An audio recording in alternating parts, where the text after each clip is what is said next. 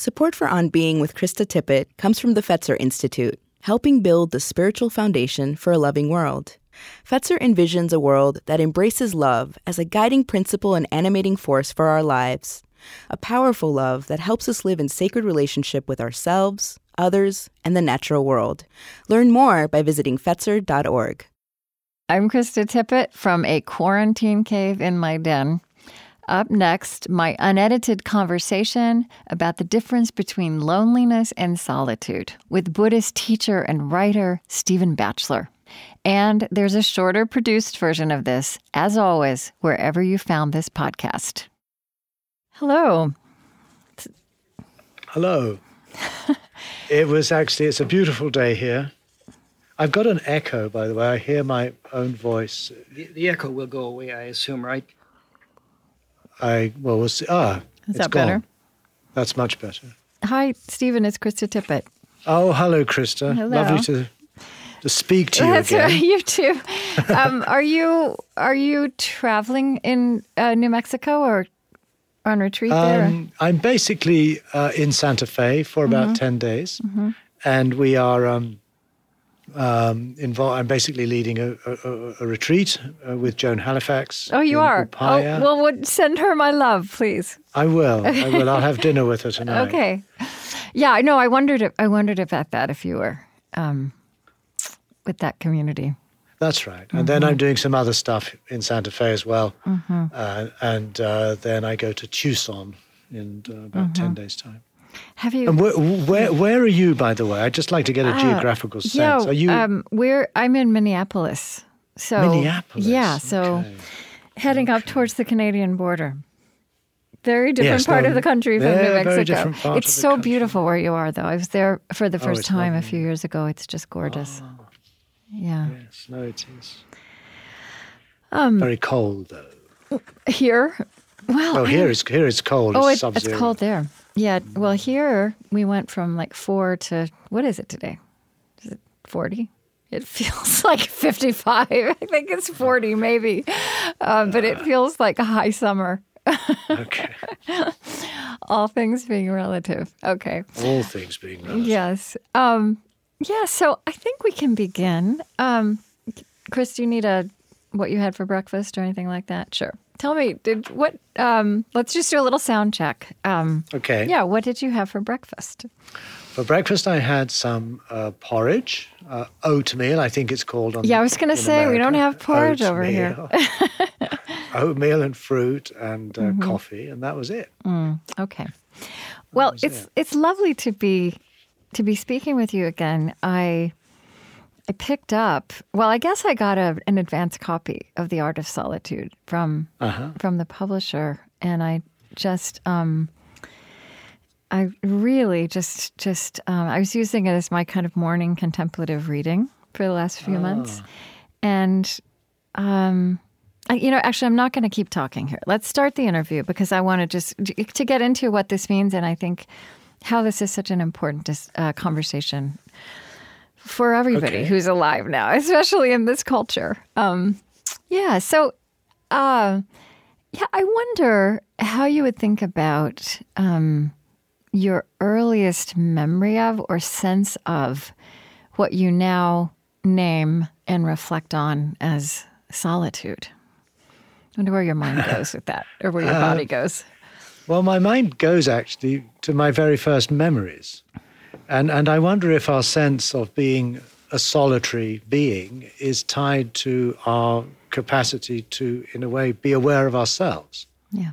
To be self-conscious is at the same time also to aware that I'm in a way I'm speaking to myself and no one else is hearing what's going on in my head. And that's where the story of me begins. Prior to that, it's a blank. And my first memory, at least my first memory was flying into Toronto as about a 3-year-old and looking out of the plane window. And that's really where the story of Stephen began. And I suppose a conscious concern with my own subjectivity, my own interiority. It all began there, and it continues until we lose consciousness at the end of our lives, and it all stops. So for me, solitude is really just another way of talking about what it's like to be the person you are, what it's like to be Krista, what it's like to be Stephen, and what matters to Stephen and Krista, and how we struggle with that, and we ponder it, and we reflect it, and it evokes certain feelings, emotions in the body. It's very embodied, I feel. It is very embodied. You know, when you evoke childhood in that way and becoming aware of oneself, you know, when I think about that awareness in childhood and I think also, you know, in early childhood, but also kind of hitting adolescence, there could be an agony to it, right? Like you're kind of locked in this body and in these circumstances, and nobody else understands or sees what you see. That's right. That's right. Of course, in many languages, English being somewhat the exception, solitude is equivalent really to loneliness. Yes. La solitude in French mainly means being lonely. In English, we have the great advantage of a word that's relatively value neutral. We don't think of it as the same as loneliness, but in many ways that it is the site of loneliness, the site also of how we can also be at ease and at leisure, as Montaigne puts it, with ourselves. So and meditation, as again the book discusses at quite some length, is really the management, the governance, the exploration, the cultivation and the practice of solitude. And so I think you pointed at why this particular writing of yours and this reflection and how I want to just kind of draw this out of you feels so it feels very urgent actually right now, or very present. There's a lot of conversation now culturally in the U.S. and I know also in the U.K. About loneliness being the great crisis of our age, and the young who are lonely, the elderly who are lonely. And I guess I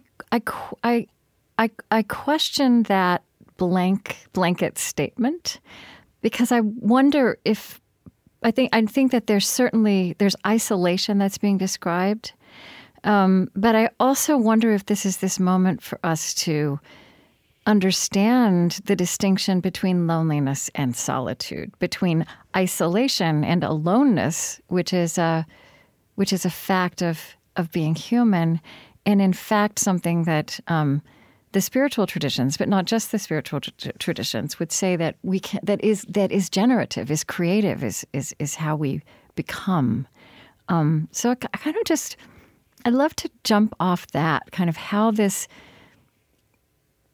language and its nuances, or without too much nuance, is being analyzed in the midst of our life together right now. Yes, that's right. There's a book coming out in London shortly called History of Loneliness. I don't think it's published yet.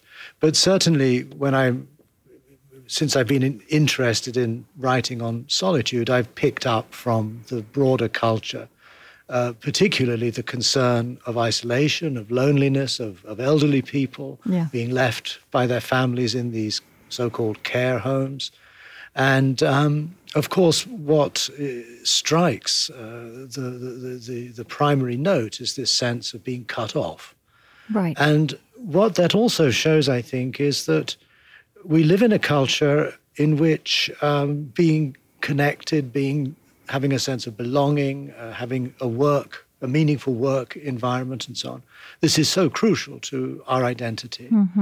But we don't live in a culture that educates us or trains us to actually learn to be more comfortable with ourselves. Yeah, right. And loneliness, which is odd in a way. I mean, perhaps it would have been the case more in religious communities. But again, in the West, we haven't had such an emphasis on the value of meditation or contemplation as something you would do by yourself.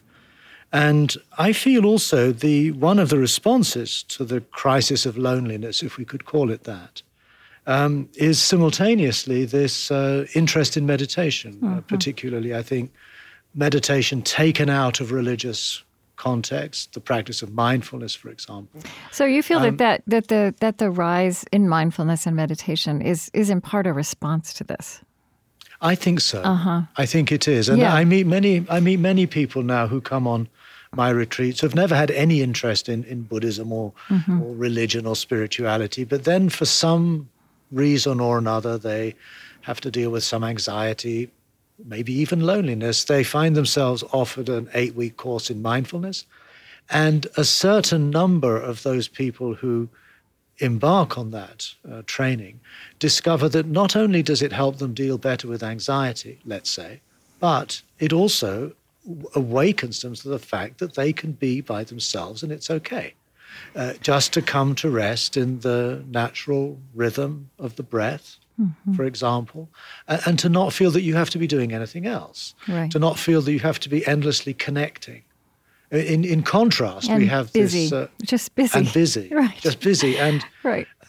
And social media, internet, email, tweets, all of this stuff is going in the very opposite direction to solitude.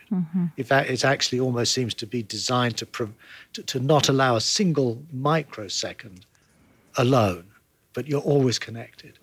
Whereas mindfulness seems to be pointing in the opposite direction. Do you know Sherry Turkle, who's at MIT, who wrote a book, I think, called Alone Together. But anyway, she had she has this sentence that's very similar to many things you say, that if we don't teach our children to be alone, they will only know how to be lonely.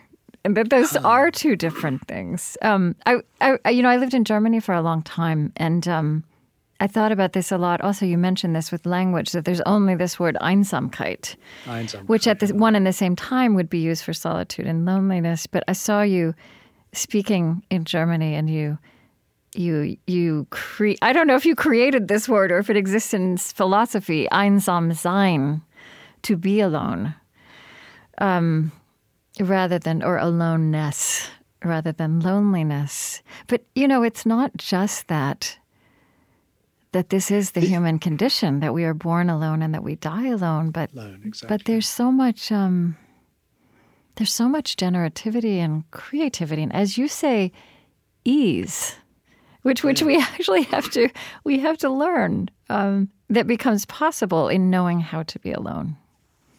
No, that's absolutely right. They're translating the book into German at the moment, and they're struggling with the title. Right. Einsamkeit, it's not going to work. Einsam sein, being alone, was one option, but they feel that's too technical a term. It's not an everyday expression.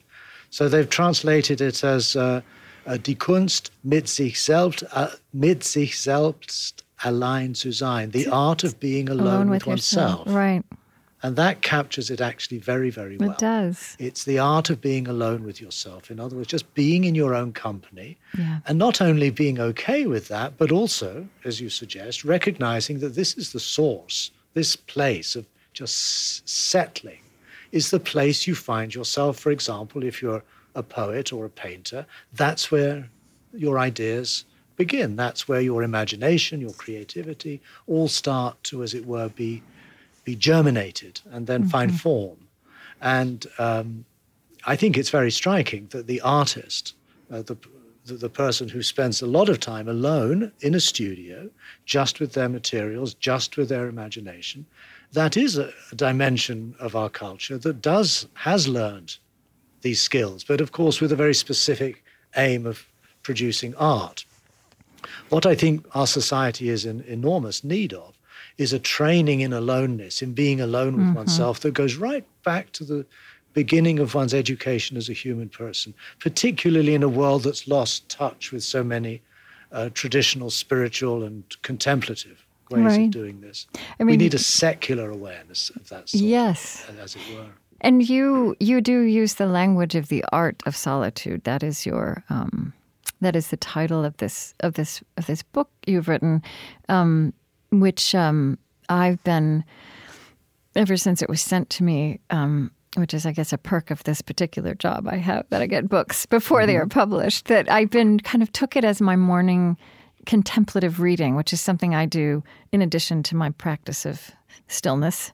And I think that language of this as an art is also instructive. And so, so what I'd like to keep doing is just, what you did in this book, which is a series of essays, is kind of walk other people through how you in particular have pondered and worked with and lived with this reality of solitude and the possibilities in it, its complexity, right, and its hardness as well as its delight, and you've done that by drawing on and being accompanied by all kinds of teachers across time and space, including artists. I do want to but it seems to me also, when did you become you became ordained a Tibetan Buddhist monk, correct? Yes, that's right. And now you grew up in the UK, yes. Not Tibetan Buddhist, but not at all. But came to this tradition when you were very young, I believe. That's right. I completed high school in England. Okay. And I didn't do it all well. And I took a year off and I headed off for India, as one did then. This was in 1972. Yeah. And I was 18 years old. Mm-hmm. And I traveled overland with a bunch of other hippie types. But as soon as I crossed the border into India from Pakistan, I headed for Dharamsala, where the Dalai Lama and the Tibetan exile community was based.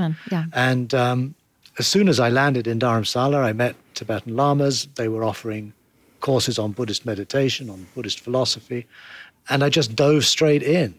And I've never really stopped. That's where my physical traveling came to an end, as it were, and my journey became very much more introspective, inward-looking. And that's really, I think I must have had a deep yearning for some kind of introspective awareness. I always remember as a child at school, sitting in a classroom, and we were studying whatever you study, English literature or mathematics or physics or whatever. And I used to sit at my desk and just puzzle to myself, why don't they talk about what actually it's like to be a person from the inside? Why do they not talk about the things we agonize about in the playground after the class? Yeah. Why is there this kind of, I felt it was a kind of an embarrassment. For them. You were embarrassed for them. Yes, yeah. Right. That somehow there was a taboo part of our lives that for all of us was the one that mattered most, how I feel. And yet that was, in a sense, off limits. Education didn't go there. The teachers, even when they were giving us more personal advice, didn't go there. I remember some engagements I had with the local vicar of the church, and he too seemed to not have any kind of interest in actually talking about and struggling with what it meant to be a conscious being. Yeah. And it was only when I got to India and met Tibetan lamas that they were able to talk about these things without any embarrassment whatsoever, as though it were just a natural part of the human landscape. Right, and they offered all kinds of... Which it is, of course it is. Yes. And they offered not only, insight into this fact, but also, more importantly, disciplines and trainings, meditations, exercises that actually allowed you to actually be comfortable and actually to thrive in this inwardness. And it is an art, as the title of the book suggests. So I think the art element is very, very crucial to this. And you took a journey, I believe, when you were 20 or 21, into solitude. Was it in the Himalayan foothills of Dharamsala?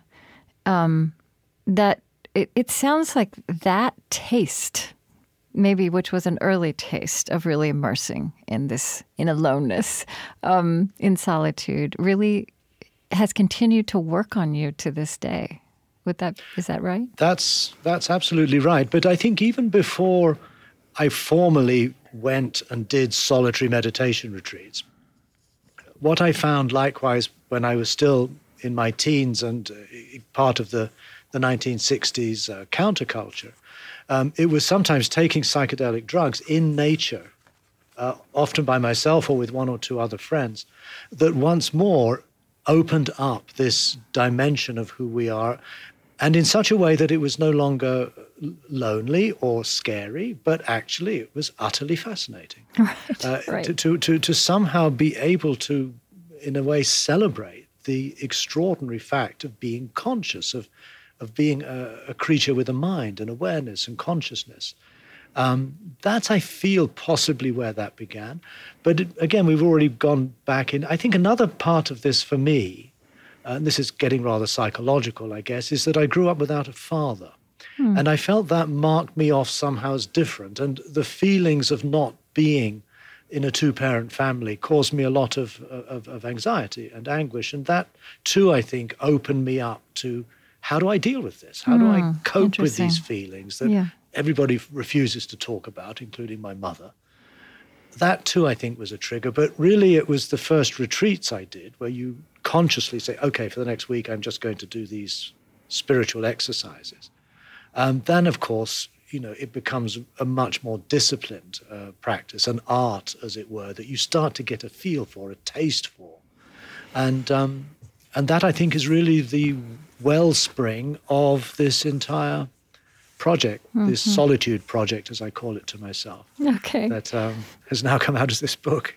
And so back then, I believe one of your earliest books you wrote, which reflected in, which came, I'm sure, out of that the beginning of the Solitude Project, you wrote was Alone with Others, which was an existential approach to Buddhism and a very philosophical text. And the writing you've been doing more recently and reflecting, and obviously this writing also reflects your reading of others and meditating with other lives and artworks, is very different. And I mean, so let's talk through some of the thinkers who have inspired and been your teachers in this project. And Montaigne is a prime example. Michel de Montaigne, the mid-16th century French aristocrat, philosopher. You wrote of him, for him, there was nothing more joyful, lively, and playful. I would almost say more sexy than philosophy. Right. But really, he just indulged in the project he called Myself with a capital M. No, that's right. That's right. I think this whole exploration begins for me as a writer, having studied Buddhist philosophy and having recognized that, particularly in Mahayana Buddhism, they make a very clear distinction between the project of wisdom, which is understood to be something one does really for oneself in a way, as opposed to the practice of compassion, which is very much an outward expression of that wisdom. And so they talk of these as the two wings of the bird sometimes, wisdom, which is inward, and compassion, which is outward. And their definition of a Buddha or an awake being is one in whom these two dimensions have been realized and are no longer, in a sense, in opposition to each other, but have become integrated in a figure of wholeness, in which inwardness and outwardness are just part and parcel of your experience of being fully human. And in looking for a more Western language to express that insight, I came across the theology of Paul Tillich. Yes. And I studied his, this was when I was still a young Tibetan Buddhist monk. He wrote about God as the ground of being. That's right. God is the ground of being. But God, in his systematic theology, a big, thick volume, he talks of God as actually being constituted of what he calls ontological polarities. He's trying to get away from any sense of God as a sort of personalized figure. And instead, this ground of being is structured according to certain principles. And one of those principles is the polarity between aloneness and participation. I think another one is between freedom and conditioning. And there's another one too, which I forget. But that really struck me. This way of thinking enabled us to somehow have an idea of God, or to put it in non-theistic language, what really matters for us most at the ground of our being, and to see that likewise embraces both dimensions, as does the Buddhist philosophy of wisdom and compassion. And that's what was the trigger that led me to write the book Alone with Others. So I basically took Tillich's theological ideas and used that as a frame for articulating the Buddhist philosophy that I was studying with the Tibetans at that time. Yeah, there's a paradox at the heart of this solitude. The closer you move into it, right? Mm-hmm. That, I mean, here's one way you wrote about it: solitude is not to be found in a forest. It's not to be found in a deep state of formless meditation. It's to be found by learning to dwell in your body, in your senses. But really, it also, while on the surface, it's something that takes us away from others or meets the fact that we are inherently away from others, it takes us back outward as well eventually, right? Exactly. That is the paradox of solitude. And in many ways, the book is a series of reflections that more or less culminates in acknowledging and then, I wouldn't say resolving, but at least learning to see that solitude is not something that stands separated off from others. And this is where it becomes loneliness. If we think in the terms of Tillich, or we think in terms of wisdom and compassion, we see that actually you can't really have one without the other at all, that they are inseparable parts of our humanity. And one of the deep paradoxes of our humanity is that we're in each moment, when I'm speaking to you now, for example, there's a part of that in which I'm aware of my own inner feelings and maybe anxieties. And there's another part of it which is only possible because I'm engaged in a conversation with another person. Mm-hmm. And you can never step out of all of that. Even the hermit living in the middle of nowhere is still acutely aware that he or she is a social being. The very language that forms in our solitary mind is not ours. It's the language of our community, of our culture. The terms within which we think are those of our religion, our philosophy. In other words, you cannot escape yourself. It's impossible. You cannot step away from your embeddedness in life. And at the same time, we've got the other side too.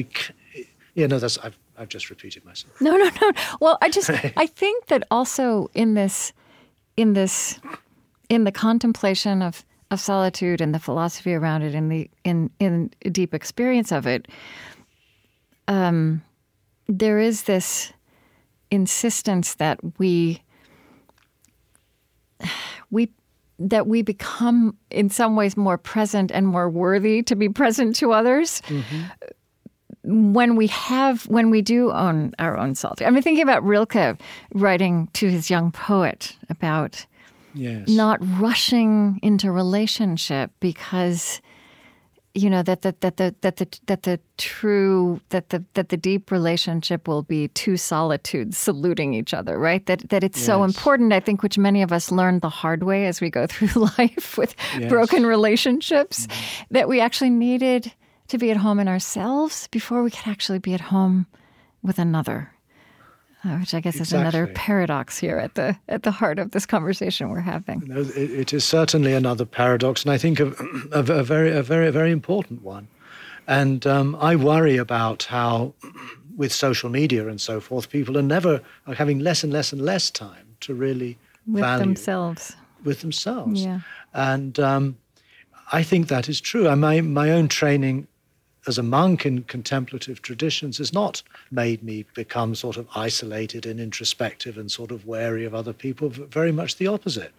I find that having that groundedness, that sort of, I think, a basic sense of being okay, of being at home with myself, is the foundation from which I can then, as it were, really communicate more authentically and more directly with others. I'm not concerned about what they think about me or what they are going to say or what they want, but I have a resource within myself that is my own, deeply earned truth, if you like, or integrity. And that's where I live, not just for me, but it's only meaningful in the sense that can become the foundation for how I interact and relate to those who are close to me, of course, but also in my work situations. And I think also much more broadly than that, through literature, through art, in which we seek to somehow communicate these values, or I seek somehow to communicate what I've learned and make it somehow transparent and available and important for other people. I think that was such an excellent description of the very practical benefits of walking with solitude rather than resisting it.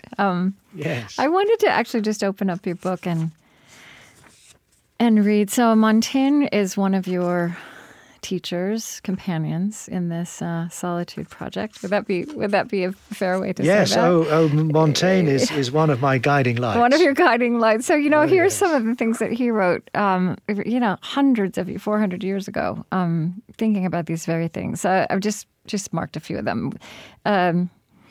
That is why it is not enough to remove oneself from people, not enough to go somewhere else. We have to remove ourselves from the habits of the populace that are within us. Yes. We have to isolate our own self and return it to our possession.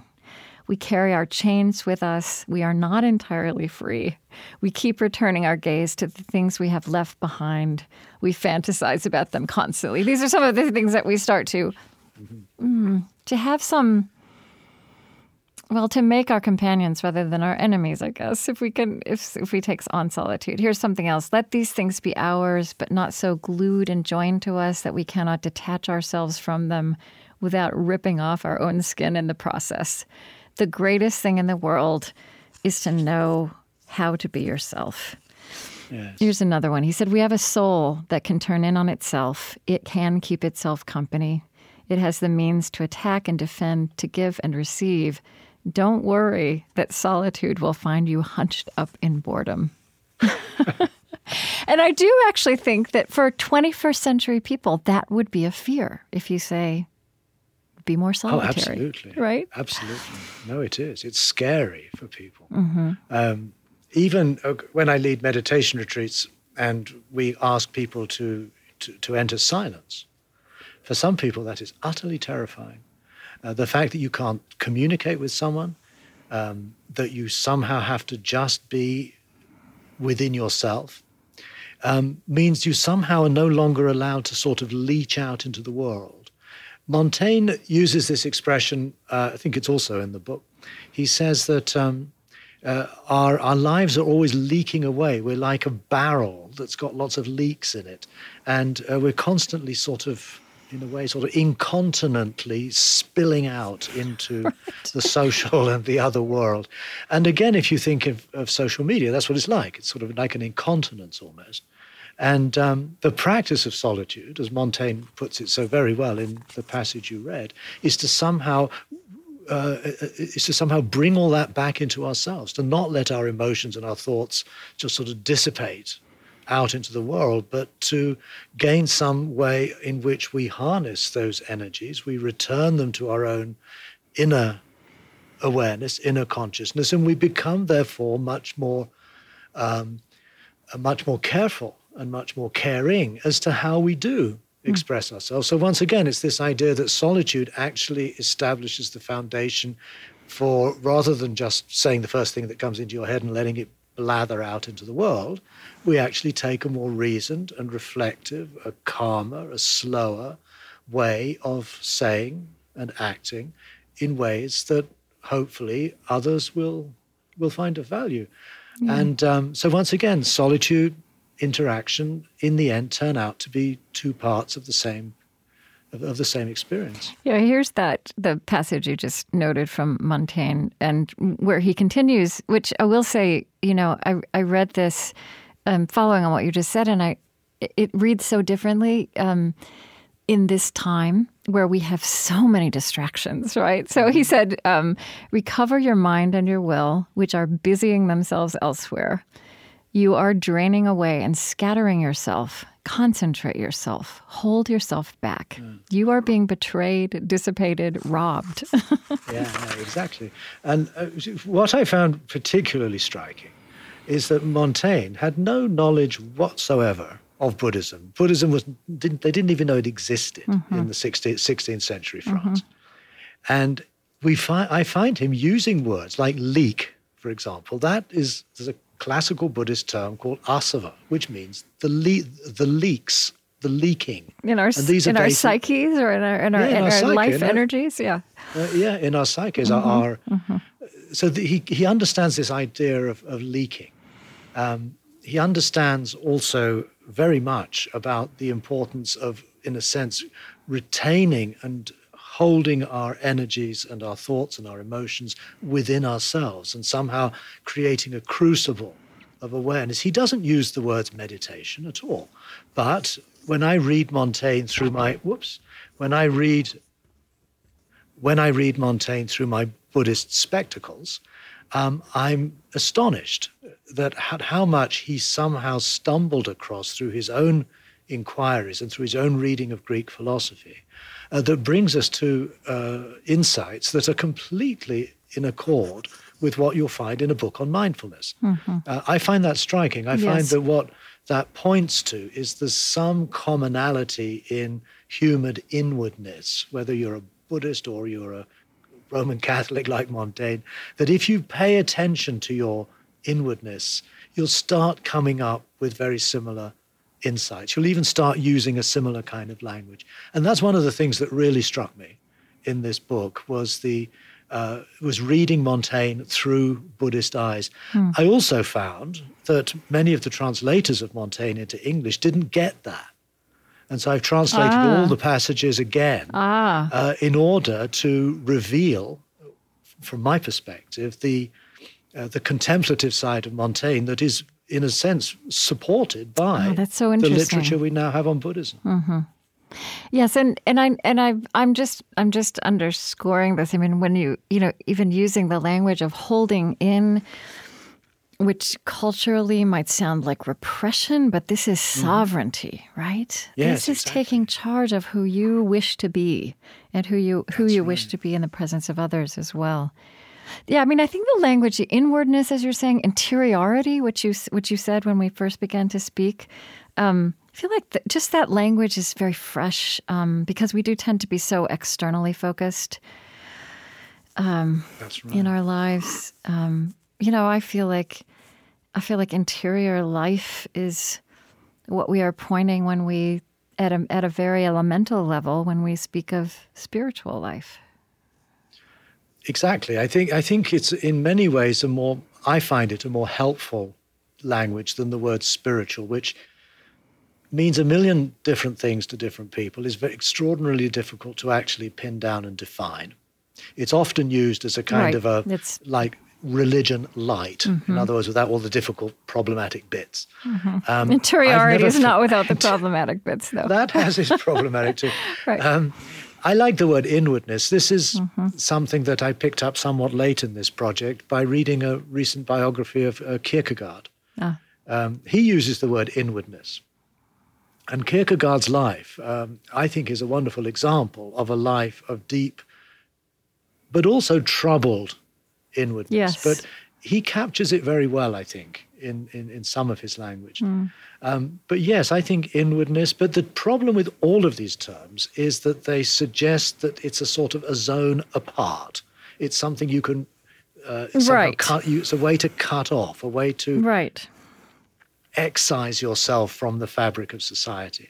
But the paradox of solitude, as we've mentioned, is in many ways realizing that more deeply you go into yourself in this deeply conscious, reflective way, you find at some point the rest of humanity somehow is looking back. You come full circle towards your reconnection with the world that you, at least outwardly, seem to have removed yourself. It's very weird, that, and you find that again running through different traditions. Yes. Emerson has a wonderful citation about what he calls the sweetness of solitude. You preserve the sweetness of your solitude in the midst of the crowd. And Montaigne makes that point too. Possibly Emerson took it from Montaigne. Well, I was thinking of when Montaigne talks about the populace that are within us of the language. Wasn't it Thoreau of I contain multitudes, right? That's I think that was Whitman. Was it Whitman? Whitman, you're right. It was more Whitman. I always get that wrong. But that too, again, it's the sort of thing I should have perhaps quoted in the book. But the more I proceeded in this solitude project, the more I found in the most unexpected places people like Whitman, Emerson, Thoreau. They're all somehow attuned to this dimension, and they're all struggling to articulate it in their own particular ways. I wonder if you'd speak a little bit about Vermeer, the Dutch painter, who also was gave you much to reflect on, meditate on, in thinking about solitude, what it is. Well, Vermeer, again, since I was a teenager, for some reason, I've always been deeply attracted to the paintings of Vermeer. There are very few of them. About 35 have come down to us. And in particular, I'm drawn to his portraits of solitary women in domestic environments. And those paintings are the ones that I explore in this book. And I feel that more than any other artist I can think of, I mean, possibly Rembrandt would be an exception, Vermeer captures what it's like to be human from the inside. And I spent a lot of time looking at Vermeer's paintings with this perspective in mind. I was recently, just a few days ago, at the Met in New York, and there they've made a separate exhibition of all of the Dutch masters that they have in their collection. So you can see all the Vermeers and the Rembrandts together. But Rembrandt has achieved something that other artists don't quite do, and that is to be able to look at this woman pouring a jug of water, of milk, or a woman sewing lace or whatever, and you can weirdly feel what it's like to be them, what it's like. You can imagine what they're hearing and thinking and feeling, and it's uncanny how he does this. And so he too has been a very, very important inspiration in this project. The other thing, of course, about Vermeer is that we know nothing about him whatsoever. No. We have a few legal documents. We have his signature on some of the paintings. We have his wife, his will and testament, I think. But who is he? He vanishes. And all we are left with are these reminders of his time and place in these paintings. And I feel that when the subjects of the paintings, particularly these women, are looking at you from the painting, they're actually looking at him, which they would have been. He would have been One there. of the things that you said that you really experience kind of kind of coming off the canvas is that these, first of all, these are not women who are nuns or hermits. They're in the midst of ordinary domestic settings. And you say they are alone but do not appear lonely. That's right, exactly.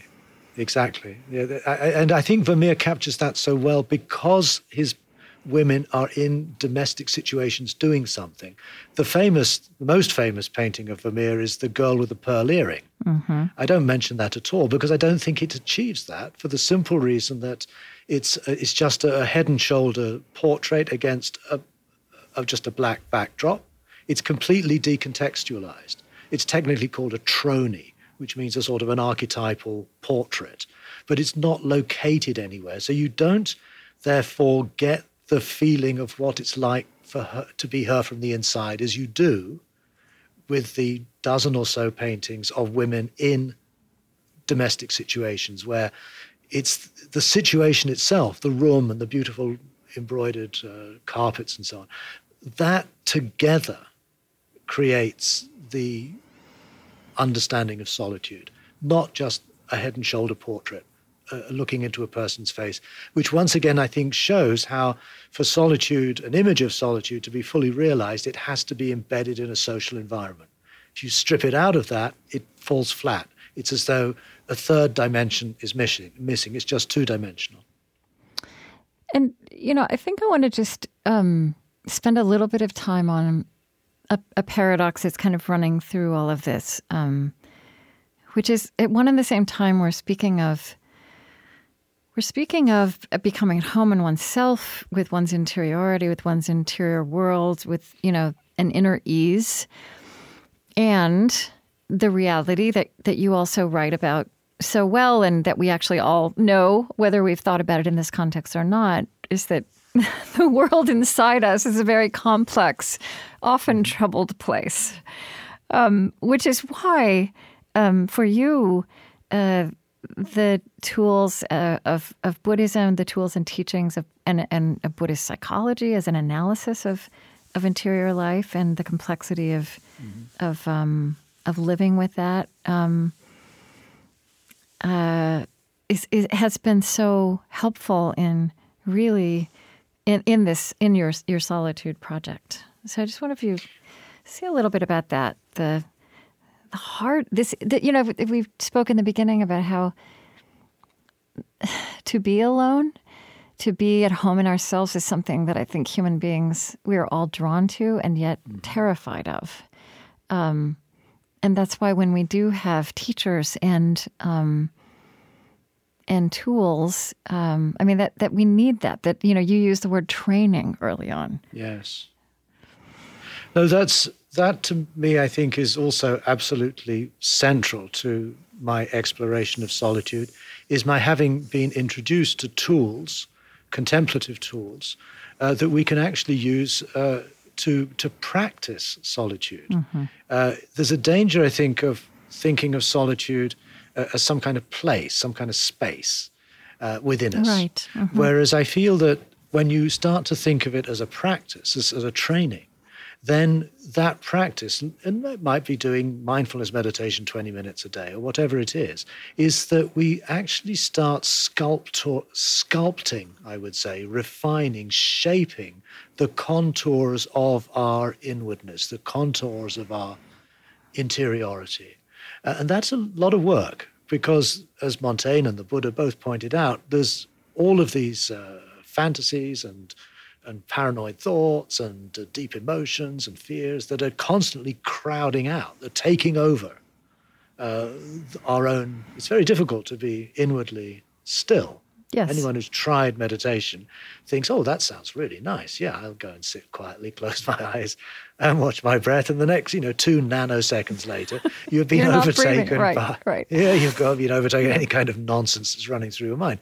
So you realize, and I realized this at a young age, 18, 19 years old, that I had no mastery or control over my inner processes whatsoever. And yet I had this egotistic conceit that I was the guy in charge.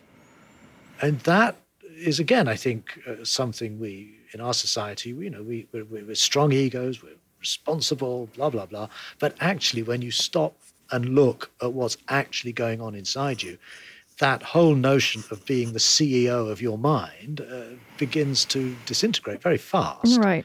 And so if we're going to work with that, as Montaigne recognized, this was Montaigne's great discovery. He goes into his lovely little tower to spend his time alone in solitude, and all hell breaks loose. He said, my mind was like sort of galloping horses or something like that, over which I had no control. It threw him into a depression.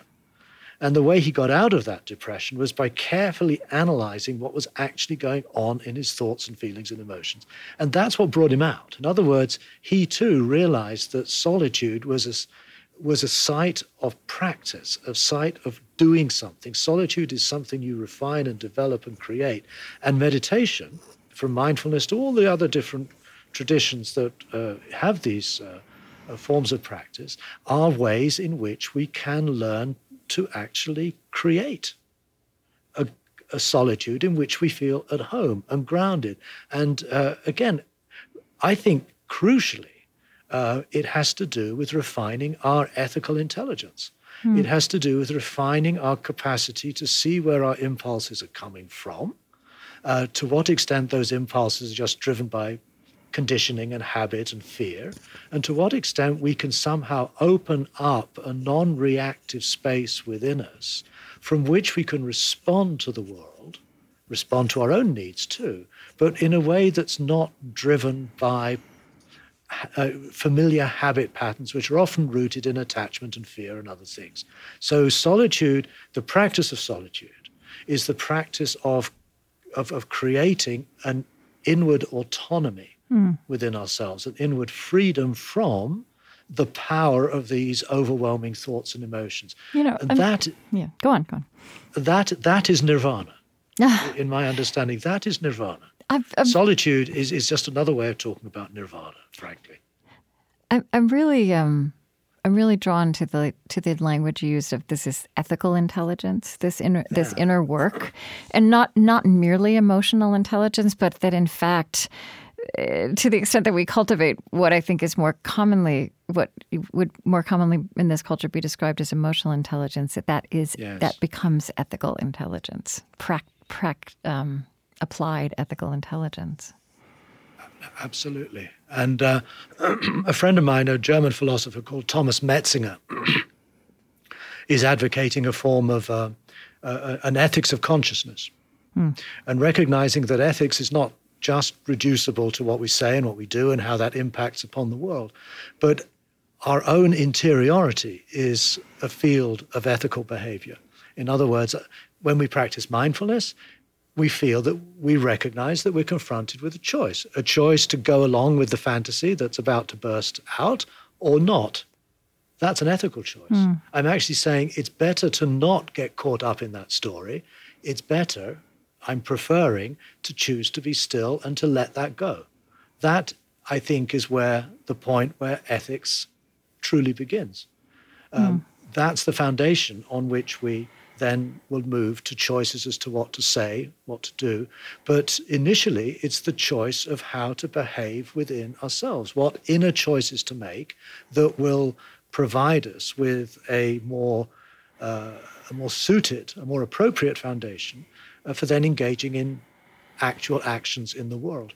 And Buddhism has acknowledged this all along. It's always understood that ethics is both in mental, vocal, and physical. And we don't have really a language for an inner ethic.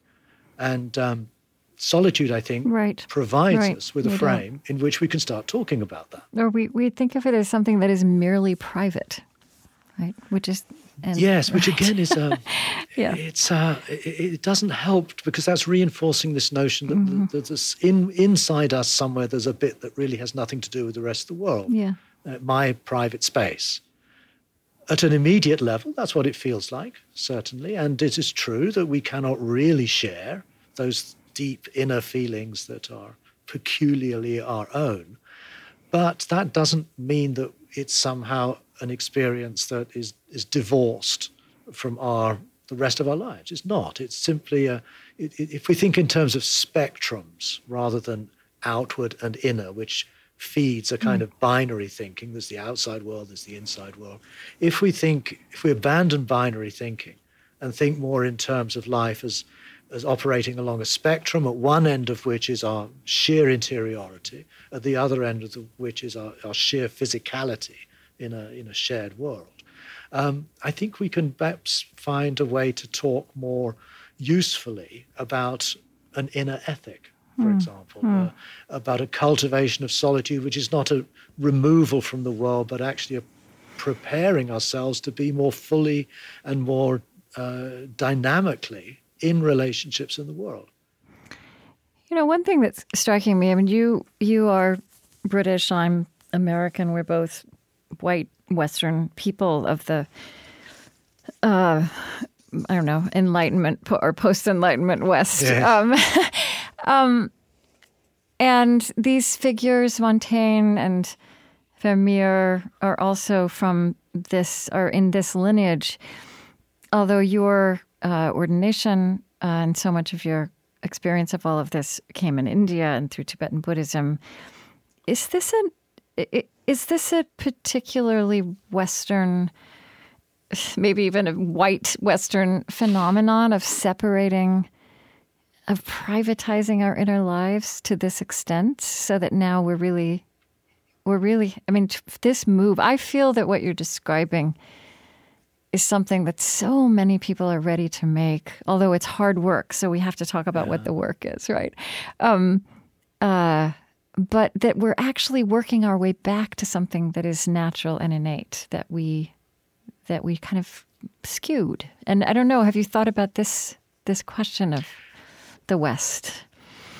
Yes, I have. And one of the things that I find striking about Montaigne is that he's drawing his philosophy, and in many ways his whole language of solitude, the language of the essays, is deeply influenced particularly by the early Greek philosophy of skepticism, or the figure of Socrates, but particularly the skeptics. Montaigne thinks of himself as a Pyrrhonist, a follower of Pyrrho. Now we know that Pyrrho, from the Greek records, traveled with Alexander the Great to India and studied with Indian sages. Okay. And so, although Montaigne's not aware of that, perhaps, he is, in a way, tapping into a similar thought world that existed in about the 5th century BC, sometimes the period called the Axial Age. And he's tapping into a current of thinking and behaving that would have been very, very similar to the world of the Buddha, who was there, living 100 years before Pyrrho got to India, and other sages and teachers of India of that period. And so what I feel I've been led to is a falling away of the notion of a distinction between the West and the East. We find the Buddha, who's not a Westerner remotely, he's talking of citta viveka and kaya viveka, which means inner solitude as opposed to outer solitude. We find the Buddha What is outer solitude? What is that? Well, outer solitude is when you go off to the top of the mountain and you sit in a cave, and basically your mind is a complete chaotic mess, but you are physically... solitude in body only. Solitude in body okay. only, exactly. Right. And that's of course, that's dead easy. Okay. Right. The real solitude is learning to be solitary within yourself. In other words, the outward solitude is a good metaphor for inner solitude. Outward solitude means you take yourself away to somewhere where you're no longer constantly being bombarded by what else is going on in the world. You go to a mountaintop. Inward solitude is somewhat similar. You go to a space, or you cultivate a space within yourself where you are likewise no longer under constant bombardment from the stuff that's going on in your mind. That is inner solitude, and Montaigne recognizes that. Yeah. The Buddha recognizes that. I suspect Pyrrho and others did too. And here we've gone beyond, I think, anything distinctive about Eastern culture, Western culture, which I'm a little bit wary of using that language, particularly in our increasingly globalized world. Yes. These distinctions, I think, are a legacy of colonialism, actually. And I think we can kind of let go of all of that, and we can recover what is common to our humanity, no matter how we are gendered, no matter what our racial or ethnic type might be, our religion, our history. We'll find, I think, in many of these inquiries, this primary paradox between inwardness and being out in the world in some physically visible way. So I hope that one of the things my book might somehow reveal is the fact that this is not just the reflections of a white, middle-class Western male, in my case, but hopefully, and again, I wouldn't want to disown this too much. I cannot deny who I am and what my history has been, but I feel that we're touching a level of language and human experience here that transcends those binaries, transcends those identities. Now, you are no longer a monk. Is that correct? And That's correct. Married. Yes, you married. I'm married. You married, and you married. Is that you? No. Oh, where is that coming from? I don't know. Music coming from. We will track it down. We're not quite sure where it is. It's on your end somewhere. It was one of those dreadful devices called an iPhone. Okay, well, that's what we would have expected all along. Sprang, or some equivalent. It sprang to life of its own. It has a consciousness of its own. Turn it off. Okay, it's off. All right. Okay, well, I'll just back up a little bit. So you married at some point. So how long have you been? When did you leave monastic life? And I guess what I want to get at is how the move from this exploration began in a monastic context. And now for a number of years you have lived it in the context of of being a married man, living more fully in society. So how has that reshaped, informed your solitude project? Well, I was a monk for 10 years, from the age of 20 to 30, basically. And then I disrobed and I married. But I married a former nun. Oh, okay. So, and we never had any wish to have a family, to have children. And we've dedicated our lives to essentially what we learned and what we trained in as monastics.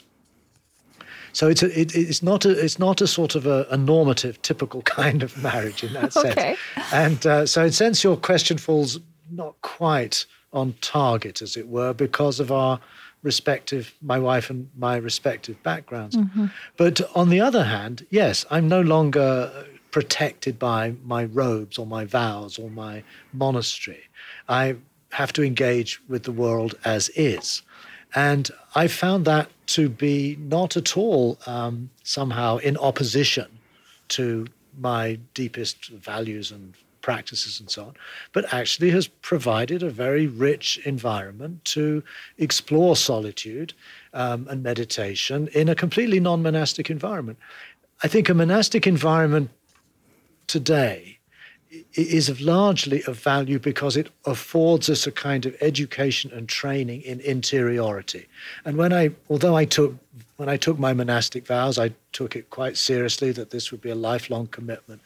But in reality, and this is the case with many of my peers, it turned out to be a 5 to 10 year training in philosophy, contemplation, solitude, interiority, all of these things. And once that had been, as it were, achieved, at least to some significant degree, the outward form of monastic life, monasteries, vows, just no longer really seemed to be fit for purpose. It didn't seem to be necessary anymore. And this is quite a common trajectory. So again, it goes back to this question of education.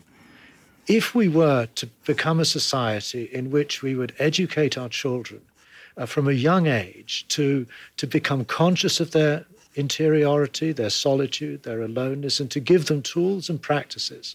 And nowadays in some schools they are introducing mindfulness and so on. It is starting, yeah. It's beginning to happen. Yeah. Then I think, the need to have separate communities apart from society where these things are taught may become less and less needed. And so I would like to think of a monastic training as becoming, let's say, an alternative to doing a degree course at a university.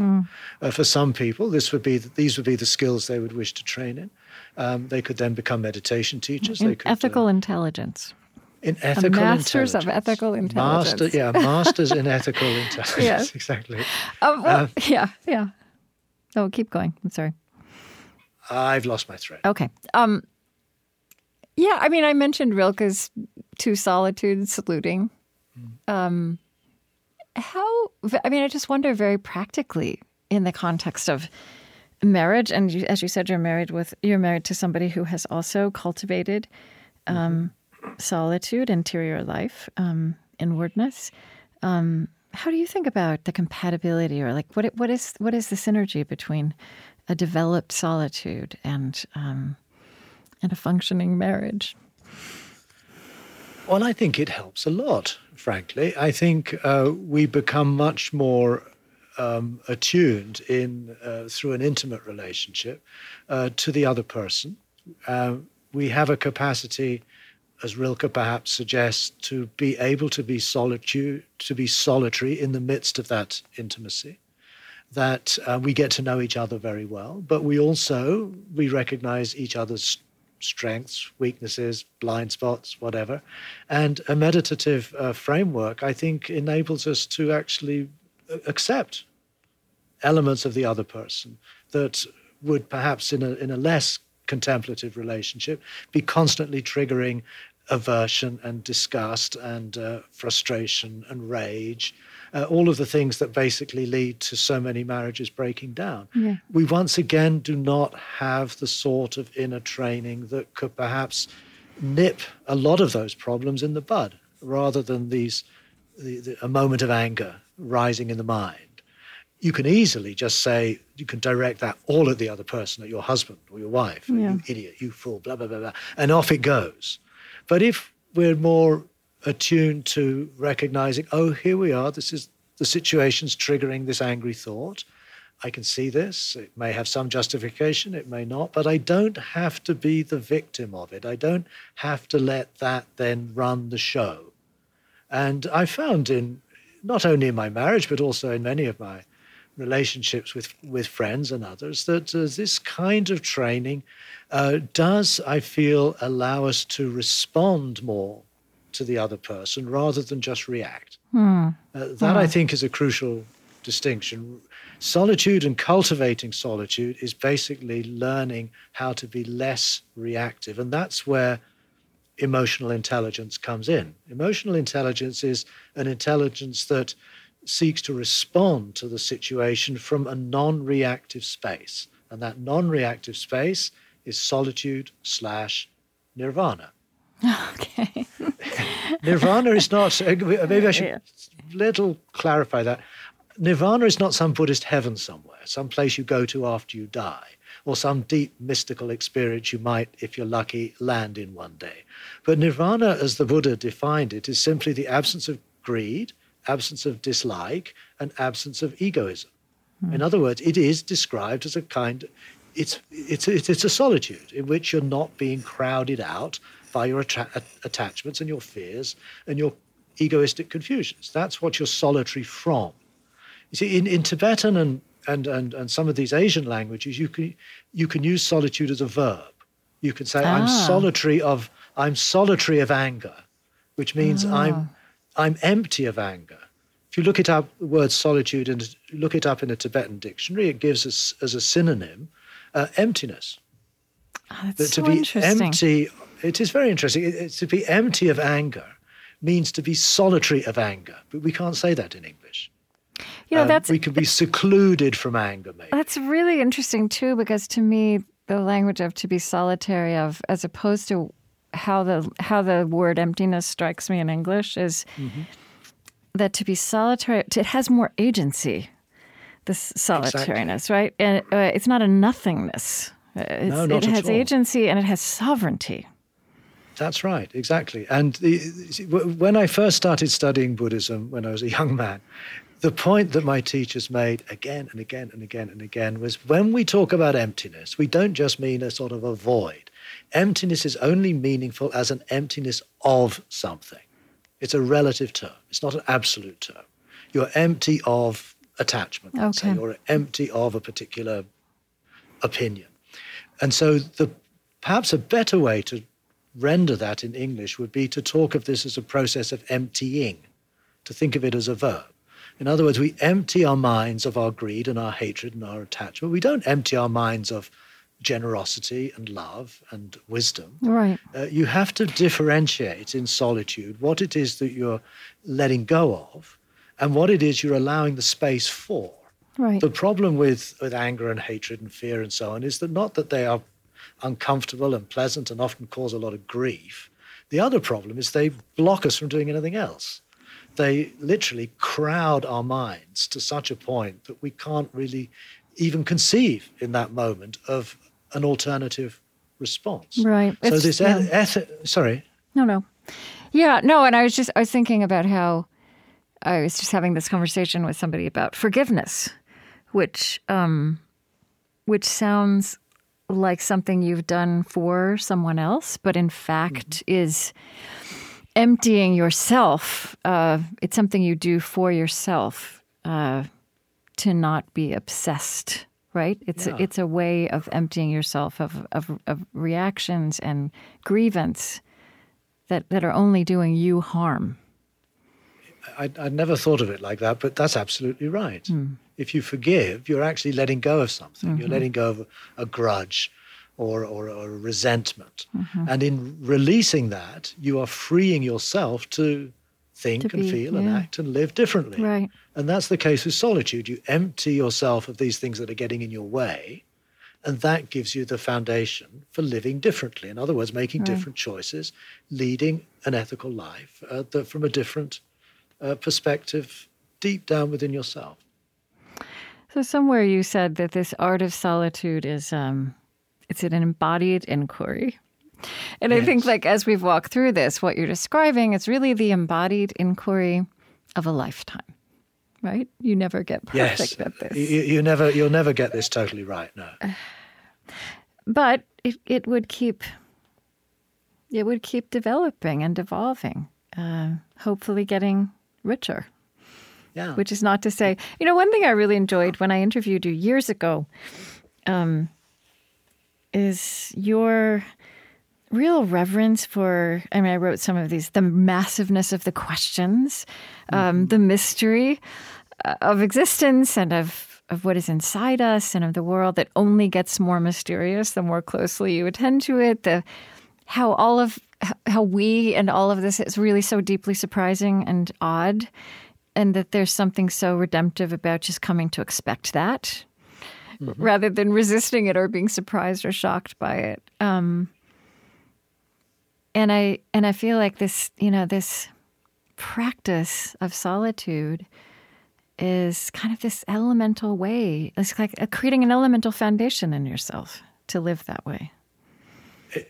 I couldn't have put it better. That is creating an elemental foundation within yourself to live in a way where you're not driven by your reactive patterns and fears, but you're opening the capacity to respond wisely, or more wisely, let's say, more lovingly, more caringly to the situation at hand.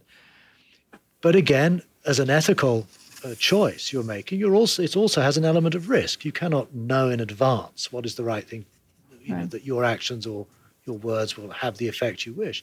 You're basically throwing something that you are called upon to say or to do. And hopefully that will make an improvement in the world, but it may not. You might get it wrong. And that then will feed back into your reflective life as to try to understand better the consequences of what you said or did. And in that sense, it's a constant ongoing ethical inquiry and refinement of a sensibility that will always be with us, because perfection in human life, I think, is a pipe dream.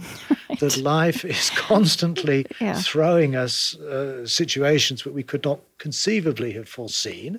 Our body gets sick, breaks down, all of these things. And at each moment in our existence, we're constantly aware that we're faced with choices. And those choices are being mulled over within us, and then we act. And we're never going to get to a point where, you've kind of got that so perfectly that everything you say, do, think will be the right thing for that moment. It's always a challenge. It's always, our lives are always a work in progress. Yeah. We are unfinished projects, and we'll still be an unfinished project when we die. Yes.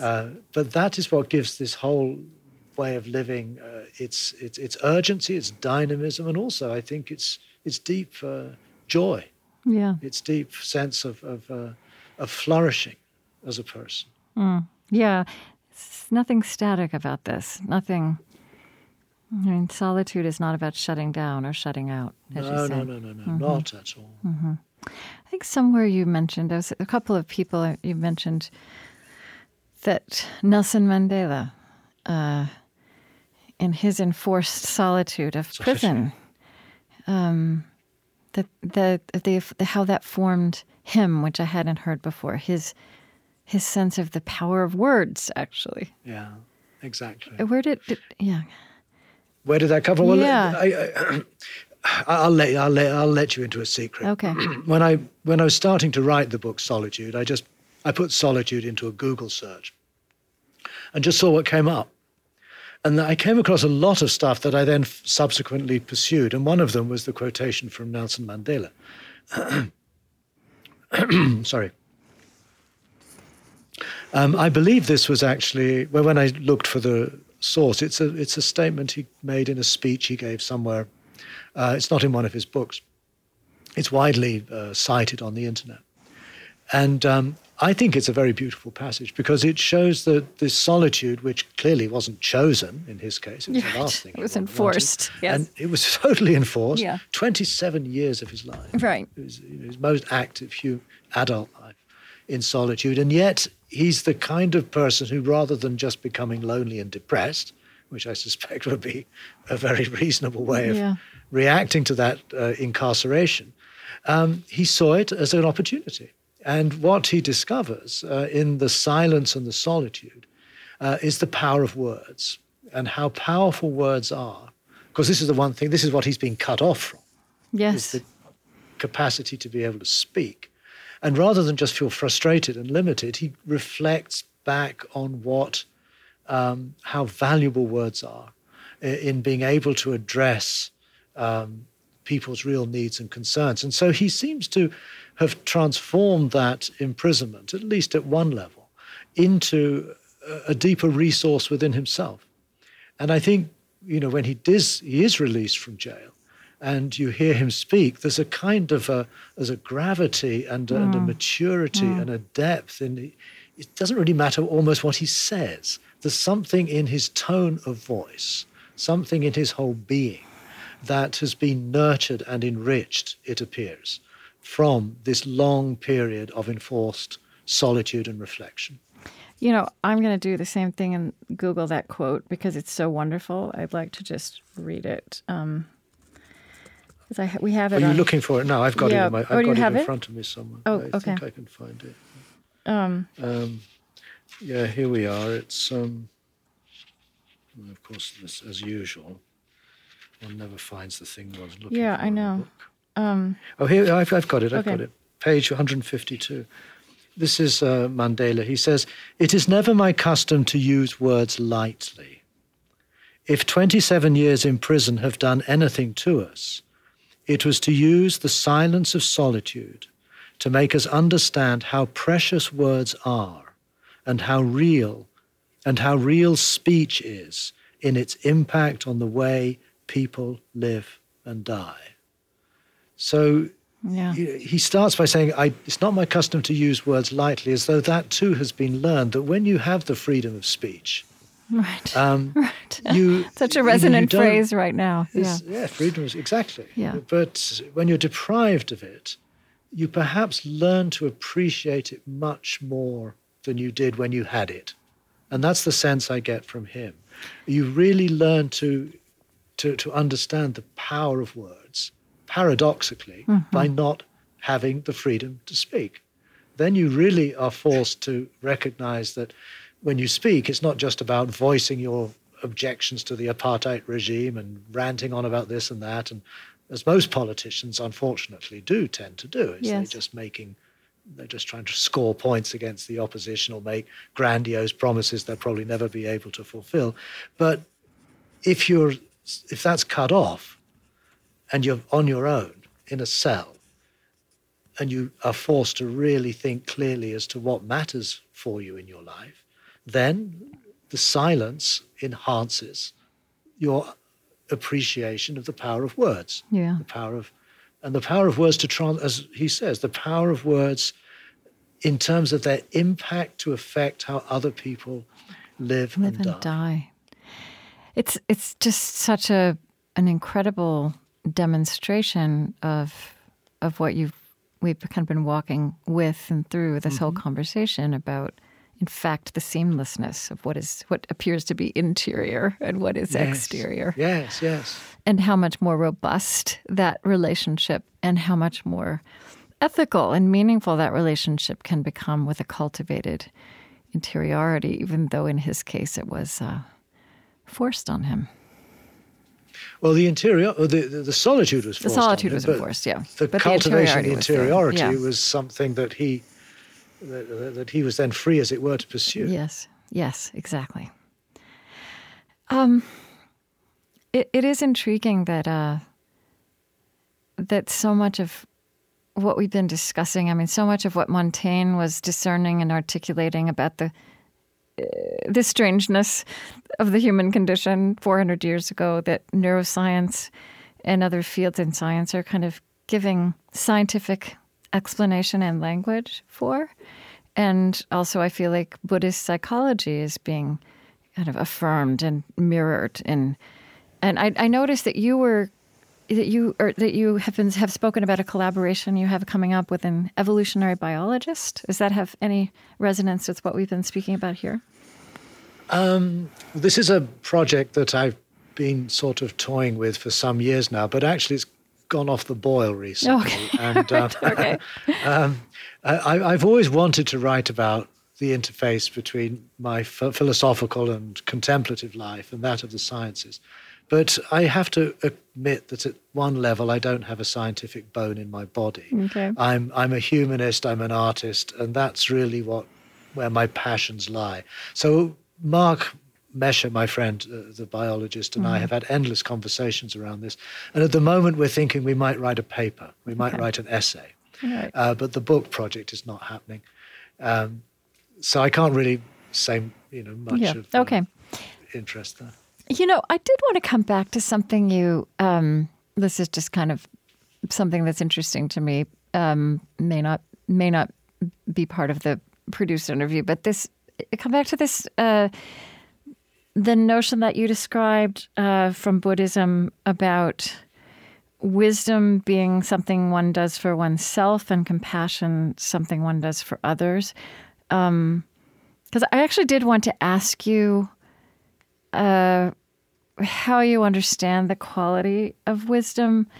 In my mind, but this is more through experience rather than a kind of, analytical definition. I feel like wisdom, like a wise life, in many ways is measured by the imprint it makes on other lives. So I was just curious to hear that definition, which is quite distinct. And I just wondered how you think about what is wisdom as one touches it, approaches it, perhaps, in the course of a life. Well, first of all, the framework within which that distinction is made between wisdom on the one hand and compassion on the other, the framework is that of the meaning of life. And in some early Buddhist definitions of awakening or enlightenment, awakening is described, or a Buddha is described, as one who has achieved meaning for themselves and meaning for others, literally. That's what the text says. Acquiring meaning for oneself is acquired through wisdom, discernment, reflection, whereas acquiring meaning for others is through how you embody that wisdom, that reflection in speech, in acts, in collaborative endeavors or whatever it might be. And the understanding also that for the awake person, there is actually the two have been totally and utterly integrated. Okay. There's not longer, you've got one part of your life where you're doing your meditation, another part of life where you're going out helping people, but actually there's no longer any meaningful differentiation between the two. You have become, as it were, wholly human, completely human. That's the goal. It's an ideal, obviously, but that's what you aim at. So wisdom, and again, it may not be the best English word to translate the original Tibetan Sanskrit, which implies something more like reflection, discernment, inquiry. That's, in a way, your inner work. And the result of it is what we might call wisdom. And wisdom is really the result of reflective inquiry. It's the result of dwelling upon your life, its meaning. It's the result of your abilities to have somehow achieved certain goals in your life, certain projects, and that all of that makes you wiser. And I think we also have to recognize that wisdom is a kind of an innate quality too, that we often meet people who have no great education or they haven't studied Buddhism or anything, and yet they've got this natural intelligence, this wisdom, that's quite remarkable, in fact, quite humbling. I spend my adult life trying to become more wise, and then I meet someone who's really had none of that background at all, but seems a lot wiser than me. So that's another side of it too. I hear you, but tell me, but to the extent that you to the extent that you've learned some things about wisdom in this adventure of your life and your reflection, I don't know, what maybe surprises you? Well, what surprises me, perhaps, that wisdom is not a quality that I would say I'm able to somehow recognize and discern within myself. Mm-hmm. It's a term whose meaning, of course, I understand since I speak English and I value it and so forth and so on. But I think in the end, what I've learned is not to give primary value to some interior understanding of myself or the world, but to see wisdom as actually having cleared out a space in which I'm able to live in a way that's more spontaneously an expression of what moves me most deeply. So wisdom has allowed me, if that's the right word, to somehow tease apart those elements of my inner life that I realized to be somehow impediments or somehow blocks to being able to freely and imaginatively create, and in my case, to write and to make art. Mm-hmm. That's what, if I have any wisdom, then what it has enabled in my life is a greater spontaneity, creativity, and capacity to imagine. That's how I would see it. And I wonder also at this, at a personal experiential level, if you think about how your understanding of solitude, what it is, what it makes possible, how that evolved from your first reflections on this in your 20s, some decades ago, and now you're in your 60s. Is that correct? Yes, I'm 66 now. And you're 60. So, I'm also, because I think you like to be surprised. So, what did you not expect to learn that you're living with now? Possibly, I didn't expect to realize how the practice of art would be so central for me in my practice of Dharma, my practice of solitude. That the solitude has been of a great enrichment. Meditation has been a great enrichment to me, not because it brought me to some deep, private understanding of things, but rather because it stimulated my imagination. And this book, I call it The Art of Solitude, and I'm using the word art in both senses, both as a way to do something, but also as a work of art. This book is it's the first of my books that is not overtly Buddhist. I'm not trying to persuade anybody of a Buddhist interpretation of solitude, but it is also conceived as a collage. Right. And in other words, my visual art and my written work have come together in this project.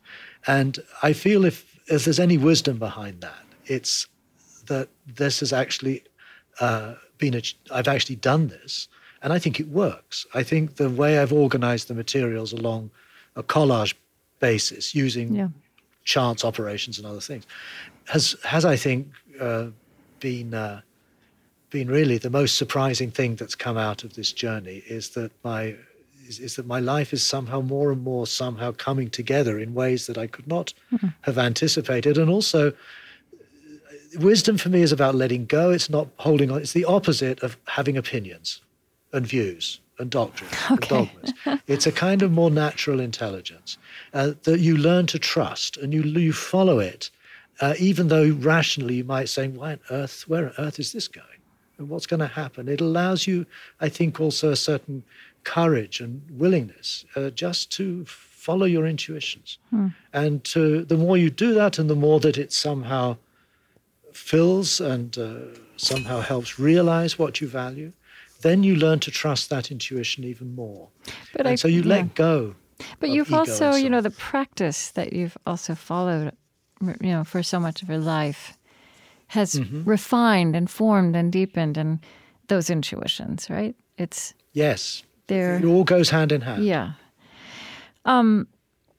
This is kind of an absurd question. So I just wonder, how would you start thinking about the question, the vast question of what it means to be human, how that is present for you and perhaps evolving right now, this week, today in your life. This week. Well, I think there's two answers to that. One is to think of the project of becoming human as a work in progress, as an unfinished project that has in one's inner life its root in an ongoing perplexity and puzzlement and confusion, what Montaigne calls ignorance, which of course in a Buddhist perspective would seem very strange. But for Montaigne, he says, my master form is ignorance. In other words, a deep not knowing. And it's that deep not knowing, in other words, emptying oneself of opinions and views and beliefs and so on. The more that one does that, the more you somehow come to rest in this primal humility of the fact that this world is boundlessly mysterious and unknowable.